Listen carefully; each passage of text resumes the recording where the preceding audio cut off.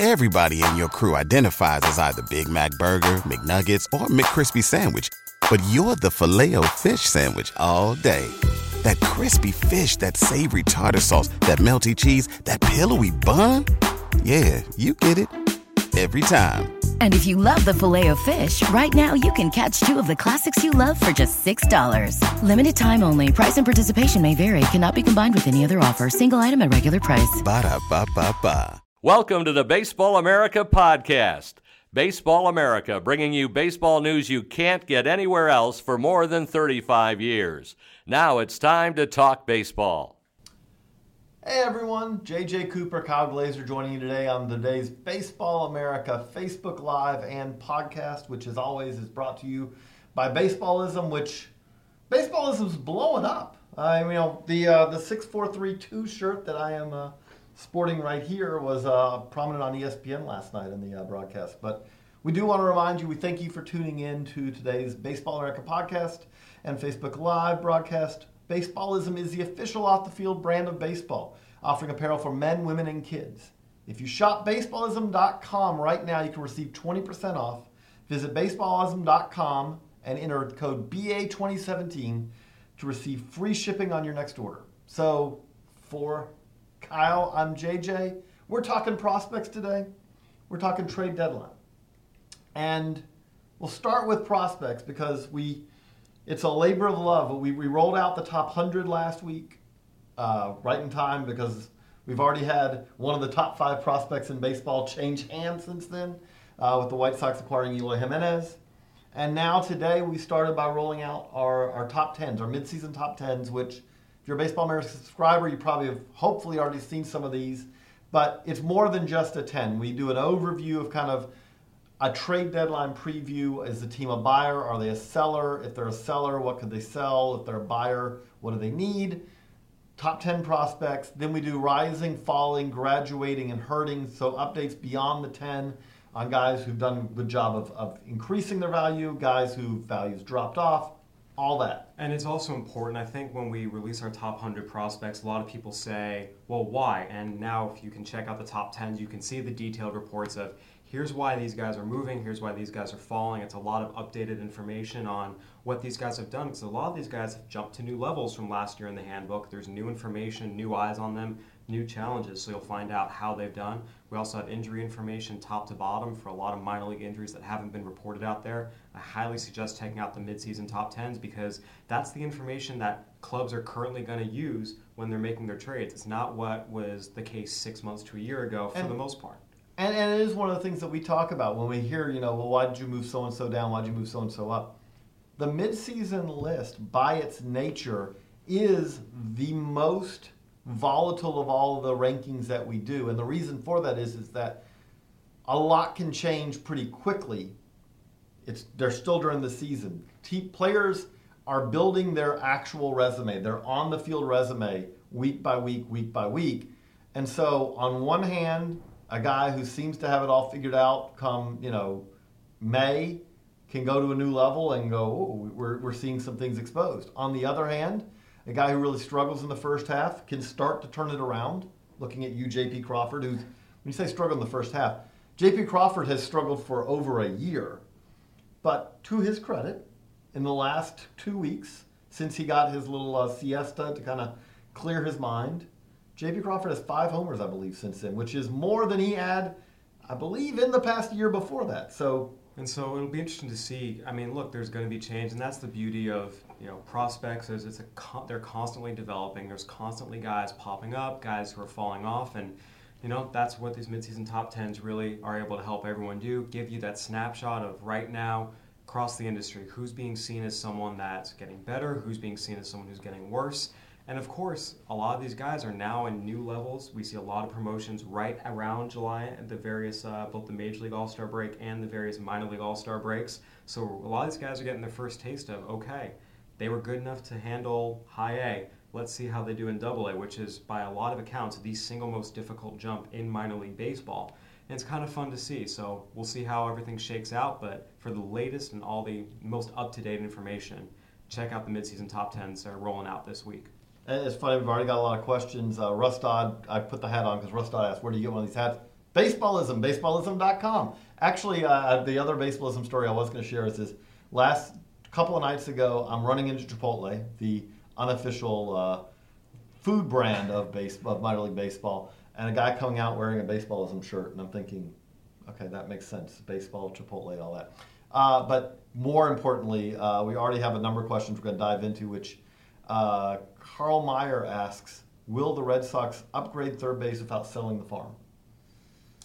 Define selling the farm. I mean, I was going to say, they're going to sell the farm if they're upgrading at third base. Look, it's something where Dave Dombrowski has shown a complete willingness to trade big-time prospects for when he feels like he's getting frontline talent.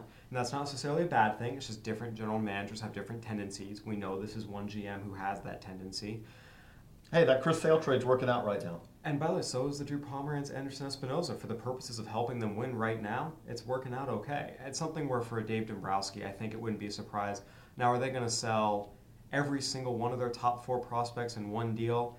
Probably not, because I don't think Nolan Arenado's on the move. And if you're going to go get Todd Frazier, you're probably not going to pay that high of a price. But look, to get talent, you have to give up talent. Mm-hmm. And that's something where people, every trade deadline seem to kind of forget. Let me explain something on that. That is something that every fan-tweeted trade proposal ever starts, I should say everyone, 99.9% of them start with, how can I trade off these guys who I don't mind if my team loses to get the guy that I want? And that's not usually how trades work. And especially now, this is the time of year, there's a lot of fan proposals on Twitter, and there are some very informed fans out there.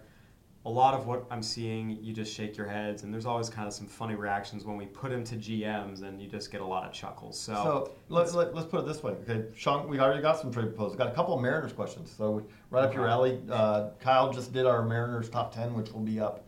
Wait, to circle back, I don't think we'll see Dave Dombrowski sell the farm, sell individuals who are talented to upgrade. Yes.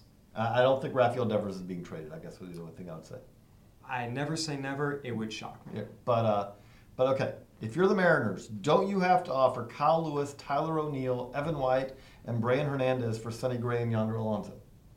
I think you could offer that. You could offer. I don't think that gets it done. That doesn't get it done. That doesn't get it done. And that's something, people also seem to need to really understand. Every team thinks their prospects are better than the rest of the industry. Right now, that package wouldn't come close to Sonny Gray alone, considering right. Kyle Lewis is hurt, Tyler O'Neill is struggling, Brian Hernandez is in short season. And Evan White technically would be the player to be named because it's too soon for him to be traded. I mean, the frontline guy like Sonny Gray, that's going to cost, you talk about the Brewers who are interested. They're talking about guys who are in full season ball, were high draft picks, have demonstrated track records. You're not going to get that for high-risk, low-level guys. You're just not. Jeff Sansbury asks, how much value have Ben Gamel and Mitch Haniger gained recently? They've absolutely gained value. Mitch Haniger was already valuable. We saw that. He was part of a big trade and a key component of it. He's stepped up, injury aside. He's shown he is an everyday caliber right fielder in the major leagues. Ben Gamel, the dude's a gamer, and people keep saying, well, I don't know how much value he'll bring back. He is performing at an extraordinarily high level, playing in a pitcher's park in the American League while playing great defense. And we see every year, I think when you consider what the Mariners gave up to get him, they could probably flip him and gain more value back.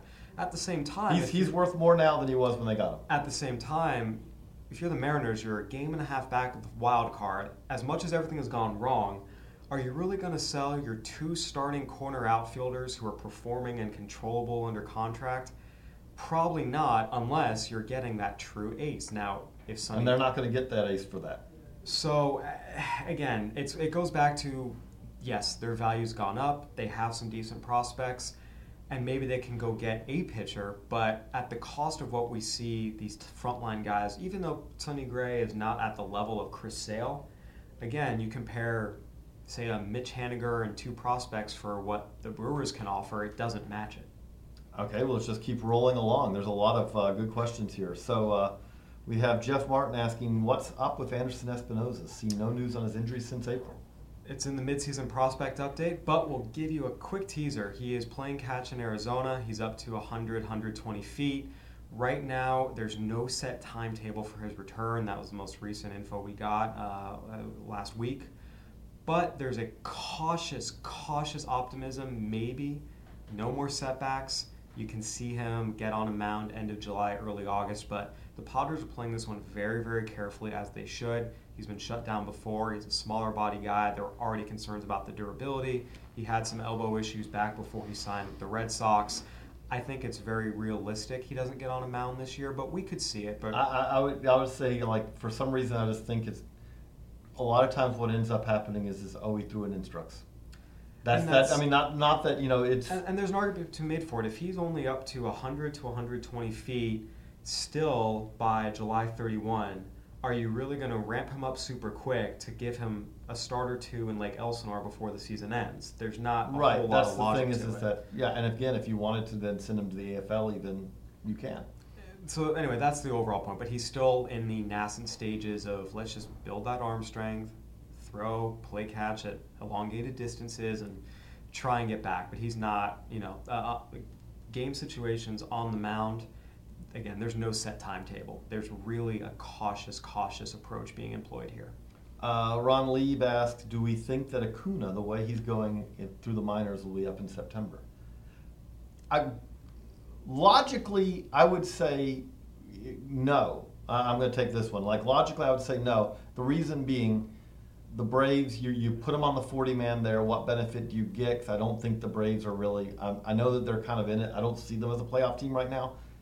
Now, if we get to September 1 and they're not 8 games back, well, then that could change the entire dynamic. I just don't see, again, I'm not saying it's not going to happen. I just don't see the massive advantage of bringing him up, putting him on the 40-man, which you would not have to do. Let's say even he competed in spring training for a starting job next year. You still would not be talking about, you would be putting him on the 40-man at the start of April, not this offseason. To me, there's an advantage in that, especially in a very deep organization. And as good as he is, you have to remember it's still limited at bats. A lot of times people get very excited about, this guy's killing it in AA. The gap between AA and the majors is enormous. And now he's at AAA. There's going to be some adjustments. He can probably handle it. But at the end of the day, we saw it last year. Yohan Moncada's going to come up. He's going to come up. He came up, and he wasn't ready. So I think with Acuna... I will say, though, he looks great. But no. What I'm saying is that the Braves are an organization, though, that they're aggressive. There's no historically sees less value in extra AAA at bats than some other organizations. And that's consideration. So the short answer, I think we agree, is it's possible. Especially with this Braves organization, I would not expect it. I mean, again, I also didn't expect that we would be planning road trips to Danville to see Kevin Maitan this quickly. Which, yay! Okay, we've got a lot of Dodgers questions also. We're just rolling through these. David De Leon became a Q&A session. Yeah, David De Leon asked, what do you believe is the best fit for the Dodgers and what's a realistic trade they might do? See, the beautiful thing about the Dodgers is they can pull off any trade they want. Let's stop let's pin in that for a second. Who are the organizations that we think basically can do, they may not decide to pay the price? The Dodgers, the Astros, the Brewers. Those are the 3 that jump out at me right away. The Yankees... I would say the Yankees fit in that too. I do, absolutely. So I think those right away are the ones that jump off at me. So the Dodgers right now, if they can add that big right-handed starter you can plug in behind Clayton Kershaw, that's beautiful. And I think that's where you'll see Sonny Gray. If the Rangers fall out of it, you could see Yu Darvish in play. For me right now, if I'm the Dodgers, I'm looking at that right-handed starter that I can plug in behind Clayton Kershaw with some power. Maybe it's Garrett Cole. And yes, they have the pieces to do it. Now, you're going to have to give them up. The Dodgers have said, we're not going to give up Alex Verdugo. I think Alex Verdugo is an extremely tradable asset for the Dodgers because map out for me, where is Alex Verdugo playing in the next 2 years? And it depends, again, if you believe he's the better left fielder than Andrew Toles will be when he comes back. But at the end of the day, when you're talking about... by the way, but you have Toles, and if you believe that Willie Calhoun, Verdugo's going to be better defensively, but if you believe that Willie Calhoun is playable on left, you have another option there as well. So who does not have as much trade value as Alex Verdugo. Look, would Alex Verdugo, Yadier Alvarez, one of their catchers, Will Smith, Kyber Ruiz, it's complicated a little bit because Will Smith took a pitch off his hand, broke his hand. He's out till the end of August. That complicates it. But you have Tools, the outfielder at the lower level, like Yusniel Diaz. You could even go into that 4th guy bucket with DJ Peters or Ibandel Isabel, who are big power prospects. Diaz. Edwin Rios. Rios, yes. Yeah, so to me, you're going to have to give up frontline guys if that's Alex Verdugo and Yadier Alvarez, and then pick from a maybe it's a Trevor Oaks, Brock Stewart duo or an Edwin Rios, DJ Peters duo. If you want to get an elevated guy, you probably have to give up someone better like a Yusniel Diaz. But that's going to be the price where you talk about these frontline guys, these Garrett Coles, these Sonny Grays, potentially Yu Darvishes. You're going to have to give up 2 top 50 prospects and probably 1 or 2 other guys who are legitimate as well. Okay, we're just rolling along. This one fits into something that you wanted to talk about. Andrew Rhodes asks, got an Angels question here. Jordan Adele is killing it. Mm-hmm. How many at-bats does it take for a player to answer the can he actually hit professional pitching question? Not until they get into full season ball, and generally speaking, not until they get into high A. And here's why. Because at low A, you're still seeing guys who will throw 80 pitches and 69 of them are fastballs. Low A fastball command has not developed yet. That's what 90% of the pitchers are working on.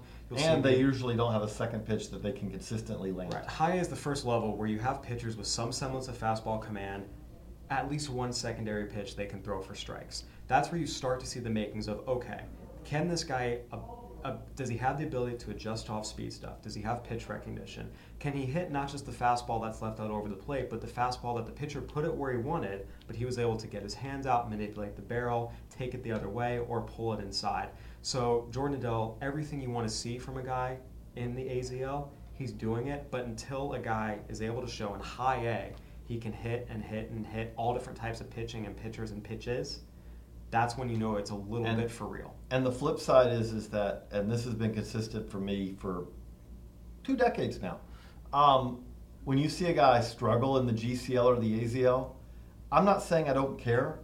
I am saying I care very, very, very little. The reason being is that those leagues, by their very nature, you're talking about guys getting used to pro ball, especially high school guys and players from Latin America, for whom simply the adjustment to being a professional, and let's be honest, complex leagues are a little different when it comes to professional. It's not the road trips. It's not living in an apartment on your own, all that. It's more a hotel type, but there's a lot of adjustment there. In both situations, there's adjustment to the climate because you're either going to get... Arizona in July, have fun. I mean, it's literally don't put your hand on metal surfaces. You may burn them. And then in Florida, you have... wow, I feel like I can see the air in front of me, and I feel like that I could actually... I feel myself melting. Yes. So you have all that, and you have this incredibly long history of guys being terrible in the GCL or the AZL, and then you turn around, and the next year they're fine. And Carlos Correa on line 1? Carlos Correa, Derek Jeter, Chipper Jones. We could go on and on and on. So that is the first year... guy has a good year, it's encouraging. Awesome. Not to take anything away from a guy who has a good year. It's just, generally speaking, it's good not to get too high or too low based on AZL, GCL stats, or extended spring training reports. Always very, very, it's better to have good than bad, but don't freak out either way. Michael Metheringham asks, do you think a Teheran and Swanson package would net anything of value? Yes, it would. If you're the Braves and you trade Dansby Swanson right now, though, that doesn't make a whole lot of sense. I know Braves fans are a little frustrated with him and his rough first half of the season here, but at the same time, why trade when your shortstop of the future's value has decreased? Like, again, you could still get a good bit for him, but it would be, this is selling your stock. Selling low is never a good idea, and that's true of veterans. That's true of rookies. It even goes back to Andrew McCutchen last year, where everyone's like, "Oh my God, this is it. This is the decline. It started." And guess what? He's come out and he's absolutely raked. And it's one of those things where all of a sudden, 2016 looks like a blip, not a "oh gosh, the best is over. He's completely done." And that's even the same thing with the young players. Sometimes, look at Gene Segura, for example. Right, guy who comes up, does really well. Has a bad year, gets traded for, I still got something in return, but at the end of the day, he's a really good player, one of the better shortstops in the big leagues in his mid-20s, and he's been flipped how many times? And some of it, once it was to get Zach Greinke, a true ace, and the Angels made a bet, but then... I was going to say, he's been traded for value at least on both cases. Right, so, but going back to it, at the end of the day, selling low on a guy who has promise and has just had a bad first half of his full rookie season, it's not a smart move, period. Yeah, no, trading Teheran, I could see that. But even in that case, you are selling somewhat low. Tehran gets value, but that's trading Sonny Gray last year, not this year, which in hindsight would have been a bad call. Absolutely. Unless you could get the price last year that Sonny Gray on the mound was not showing you the value for. We'll just keep rolling on because we got a lot of good questions. Thanks, everyone. I love it. You're just rolling on. Analysis, Trade deadline. Became a Q&A, so here we go. Jay Corbett asks, I'm going to take this one. Are the Cubs going to make another move? Absolutely. I will be stunned if the Cubs don't do something else. Now, I'm not saying it's going to be another Quintana-esque move, partly because they traded away the guys that they could do that. They traded away their top 100 prospects. The top prospects remaining in the Cubs organization are Victor Caratini, Albert Azalea. They're guys who Thomas are guys, Hatch. but they're not going to get you the same value for one. They're lesser prospects. Really, the thing that the Cubs also have to decide is that if the Cubs wanted to make a big impact move, another one, they already done one, but they want to do another one, the other thing they could choose is, do you trade someone young and cost-controlled from the big league roster? And that's where the Cubs, if they do make a move, they're going to have to. Because I don't say have to, because they could make. They could make a move, but an impact move, But then do you want like are Victor Caratini and Albert Azalea and Oscar De La Cruz? Are they going to bring back big dogs? And the answer is probably not. But then the question is, sure. Do they need another big dog trade? And that's the thing. They probably not. It depends on how much you believe in the hitters finally coming around. And I think a lot of people believe they eventually will. Better late than never. And they're still in it. As much as the Brewers are in first place, they haven't been running away with it. Rick Rolfez asked, when the Mets open up shortstop for Rosario, how good is he going to be? Which Ahmed Rosario, one of the top prospects in the game. I believe we have him 3 or 4. And he's going to be a standout shortstop who makes a bunch of all-star games. He's a stud. He will make the Mets better. At the same time, really what it is they've got a lot of guys that they have to clear out. Number four on our... So you're right. The Mets, it is a little bit curious why they haven't opened up shop. Lucas Duda, Jay Bruce. Not that you could get a whole lot for Jose Reyes, although he's played much better the last month, as Matt Eddy pointed out. He's actually hit about .321 playing shortstop the last month or so. But at this point, the Mets have a lot of older veteran guys who would be good to move. You could get. Jay Bruce has had a really nice year. They could absolutely get more for him than they gave away last year. Lucas Duda is still a first baseman, able to put up an .850 OPS, hitting left-handed. He is right now the best first baseman in New York.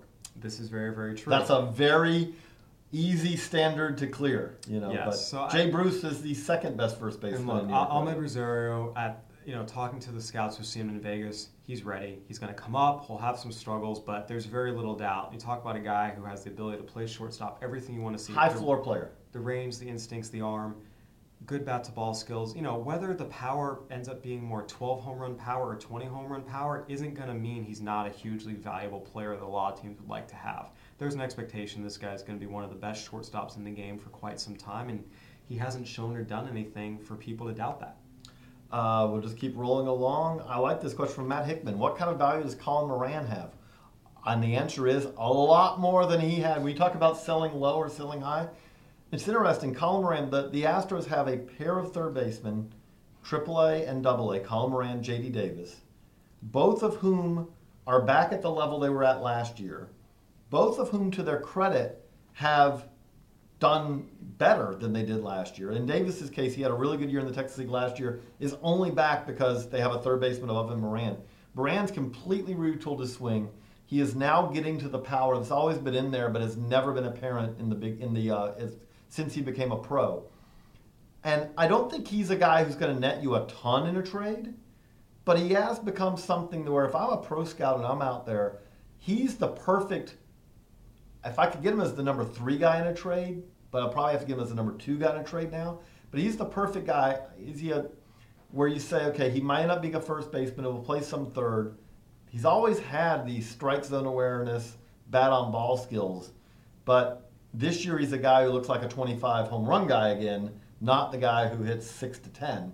It's a big difference for a guy whose value should be in the power. He's a big guy, doesn't run very well. He has value now. And that's the thing is that, again, that's where the Astros, to me, we haven't seen the Astros, what moves they're going to make. But When you look at that farm system and they've got the guys up top and they've got those second-level guys who a lot of times do make a difference in whether or not you complete the deal. Because again, I would say right now, the Astros, if you said, okay, who are the guys who qualify as first-level guys in the trade?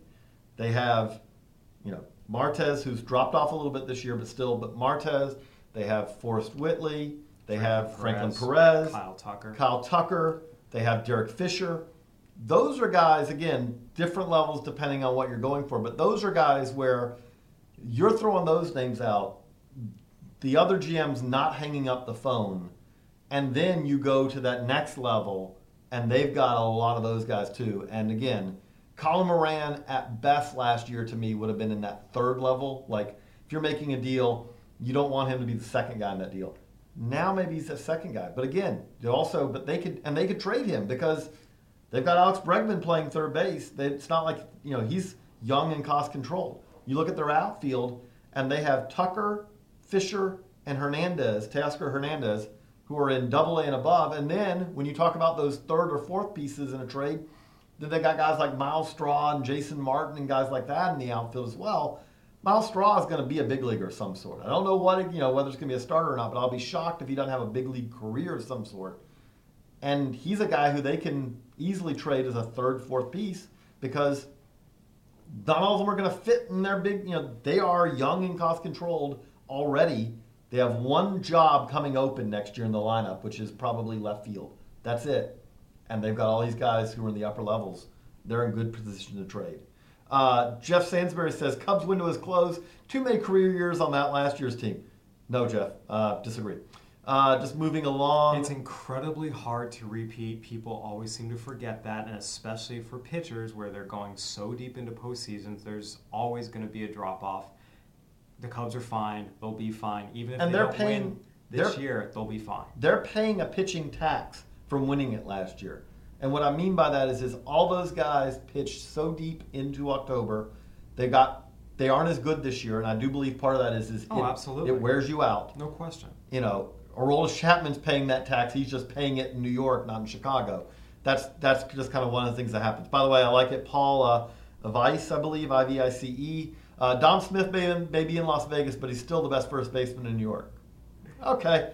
At least I'll say this. He's better than anyone the Yankees have right now. There's no question about that. That's actually probably true, yes. Nothing against Garrett Cooper. It's just true. Nothing. I'll take having watched G-Man Choi and having watched Dominic Smith is better than G-Man Choi, period. Yep. Okay. Howie Dittman asks, what kind of infield, especially third base options, might there be for the Pirates if they buy, since Gong apparently won't be back? And I think it is fair to say Jung Ho Gong, they've already ruled out that he's not coming back, not just this year, but we don't really have a reason why next year that'll all clear up. It's a problematic situation, and even at the All-Star game, the commissioners meeting with the media, he even said that they're in the dark because at this point it's not a matter of baseball, it's a matter of international law and how the U.S. Immigration's Office deals with. This is outside of MLB's control. This has nothing to do with baseball, and frankly, there's not a whole lot they can do about it. I think. But when you say who could they look for? See, the Pirates, to me, they're in that. I've been writing the Pirates midseason. They'll go up tomorrow. Their midseason top 10. And the weird thing with it is they're in this weird netherworld where this team is not as good. I mean, like when you say like with the Cubs, they all career years, all that. The Pirates had a natural progression where they kept moving up. They got to 98 wins, and last year it was kind of they started going on the other side of that. And this year is I would say, natural progression from that. It's hard for me. I understand everyone's kind of on that periphery of being in it. Especially in the National League Central, where, again, the Brewers are in first place. They've done a fantastic job, but they're not pulling away. The Pirates are 7 back in the Central, and they're 8 back in the wild card race. And that's not, to me... They're not a third base upgrade from all of a sudden going on a run and winning the whole thing. I look at the Pirates, and I think that they're going to do much what they did last year, which is they may make moves, and they may make moves that would seem like that they're almost in opposition to each other. They will make a move to help this year's team with a guy who's going to be around for a couple more years at least. But at the same time, they also may trade a guy from this year's team if it's someone who they don't have a lot of guys expiring contracts. I mean, even McCutchen. We talked about McCutchen. There's a team option on that deal, but I do think that they could also make a move though if they said, hey, if we trade this guy, we can help our 2018 team and beyond better. They still will make that short move. Answer: Yunel Escobar is the guy we're talking about. That's a third baseman on the market from a team that is primed to sell, and is that again is Yunel Escobar going to be the guy who elevates you from bottom tier to top tier? Probably not. I mean, they could go pay for Todd Frazier, but they pay a premium with an interdivision trade Frazier on the White Sox. It's not relevant anymore. I apologize. Old habits die hard. Yeah. But nonetheless, the point is, is that a move that, again, is going to elevate the Pirates to the top of the NL Central? And the answer is probably not. Alan Moody, what do the Texas Rangers need to do to get some pitching? Go to the offseason, sign Shohei Ohtani, who, we don't know will be posted, but there's, again, the talk is Ohtani's going to be posted. I don't understand why. Like, the amount of money, I know he wants to play in majors. The amount of money he gives up by coming over now, to me, makes it illogical for him to come over. But that doesn't mean it won't happen. I mean, the Rangers, look, if they wanted to package Leody Taveras with Ariel Gerardo, and get someone, they could. But at the same time, once again, with the Rangers giving everything, the pitching is, they are 16.5 back in their division. Now, admittedly. But everyone's in the American League wild card. Everyone's in the wild card, 2.5 out in the wild card. Look, Andrew Kastner's actually been an okay signing for them. I think his ERA is around 3.6. Tyson Ross was a low-cost, acquisition. I think overall, again, you look at the Rangers and say, okay, we've got these two frontline guys. We've got a decent core of a lineup, but the bullpen's been a problem. Sam Dyson got DFA'd, obviously. And that back end of the rotation, look, could they get someone for Taveras and Gerardo? Yes. Yeah. Is that... But that makes no sense to do. Right. It's not the move for them that, oh, hey, we make this move, we get this one guy, and we're set to run through this postseason and potentially into the next one as well. We'll see. I do not, again, never say never. Bigger surprises have happened at the deadline, but I think about teams lining up to get the top flight pitchers available. The Rangers can't match what the Dodgers, what the Brewers can bring up. They just can't. Brad Brogman asked, what's the likelihood that Detroit trades Martinez, JD Martinez, Justin Wilson, and Alex Avila and really upgrade the farm system? I think it's possible. One of the things with Detroit, and it's a sad case. They really tried to win for Mike Ilitch. Unfortunately, it didn't happen before he passed away, and now they can say, okay, now we don't have this driving force. We're just going to acquire. It's been talked about a lot. There's a lot of contracts they can't move, but for the ones that can, Justin Wilson and JD Martinez will bring you back valuable young players, and maybe something. I would not be surprised to see the Tigers add 2 or 3 decent guys to help boost their system if they make those moves, no doubt. They're 8 games under 500 right now. They are a team that it seems illogical that they won't make some moves. And again, now the interesting thing is they could go a couple different ways with that. One way is you trade those guys and get a lot of prospects. The other way, kind of hope if you're a Tigers fan, that's what they do. The other option is you trade those guys, and for every good guy you get one contract too. So it's interesting. A lot's been written about Justin Verlander and how, you can't trade him because of his contract. There's one team that can do it. Their name is the Los Angeles Dodgers. Oh, $75 million? Not a problem. We got that. Again, not saying the Dodgers will do it, but when I think people assess, he's not what he was. But when you say that, why would they do it? And that's the thing. I'm not saying they would or they should, but I'm saying they probably could and say, you know what, we think we get this power right-hander with postseason experience, get him into the National League, we'll see an uptick in performance. But I guess the problem I have with that is I don't know. I mean, you're asking, but I'm not confident he's in their playoff rotation. Justin Verlander? Mm-hmm.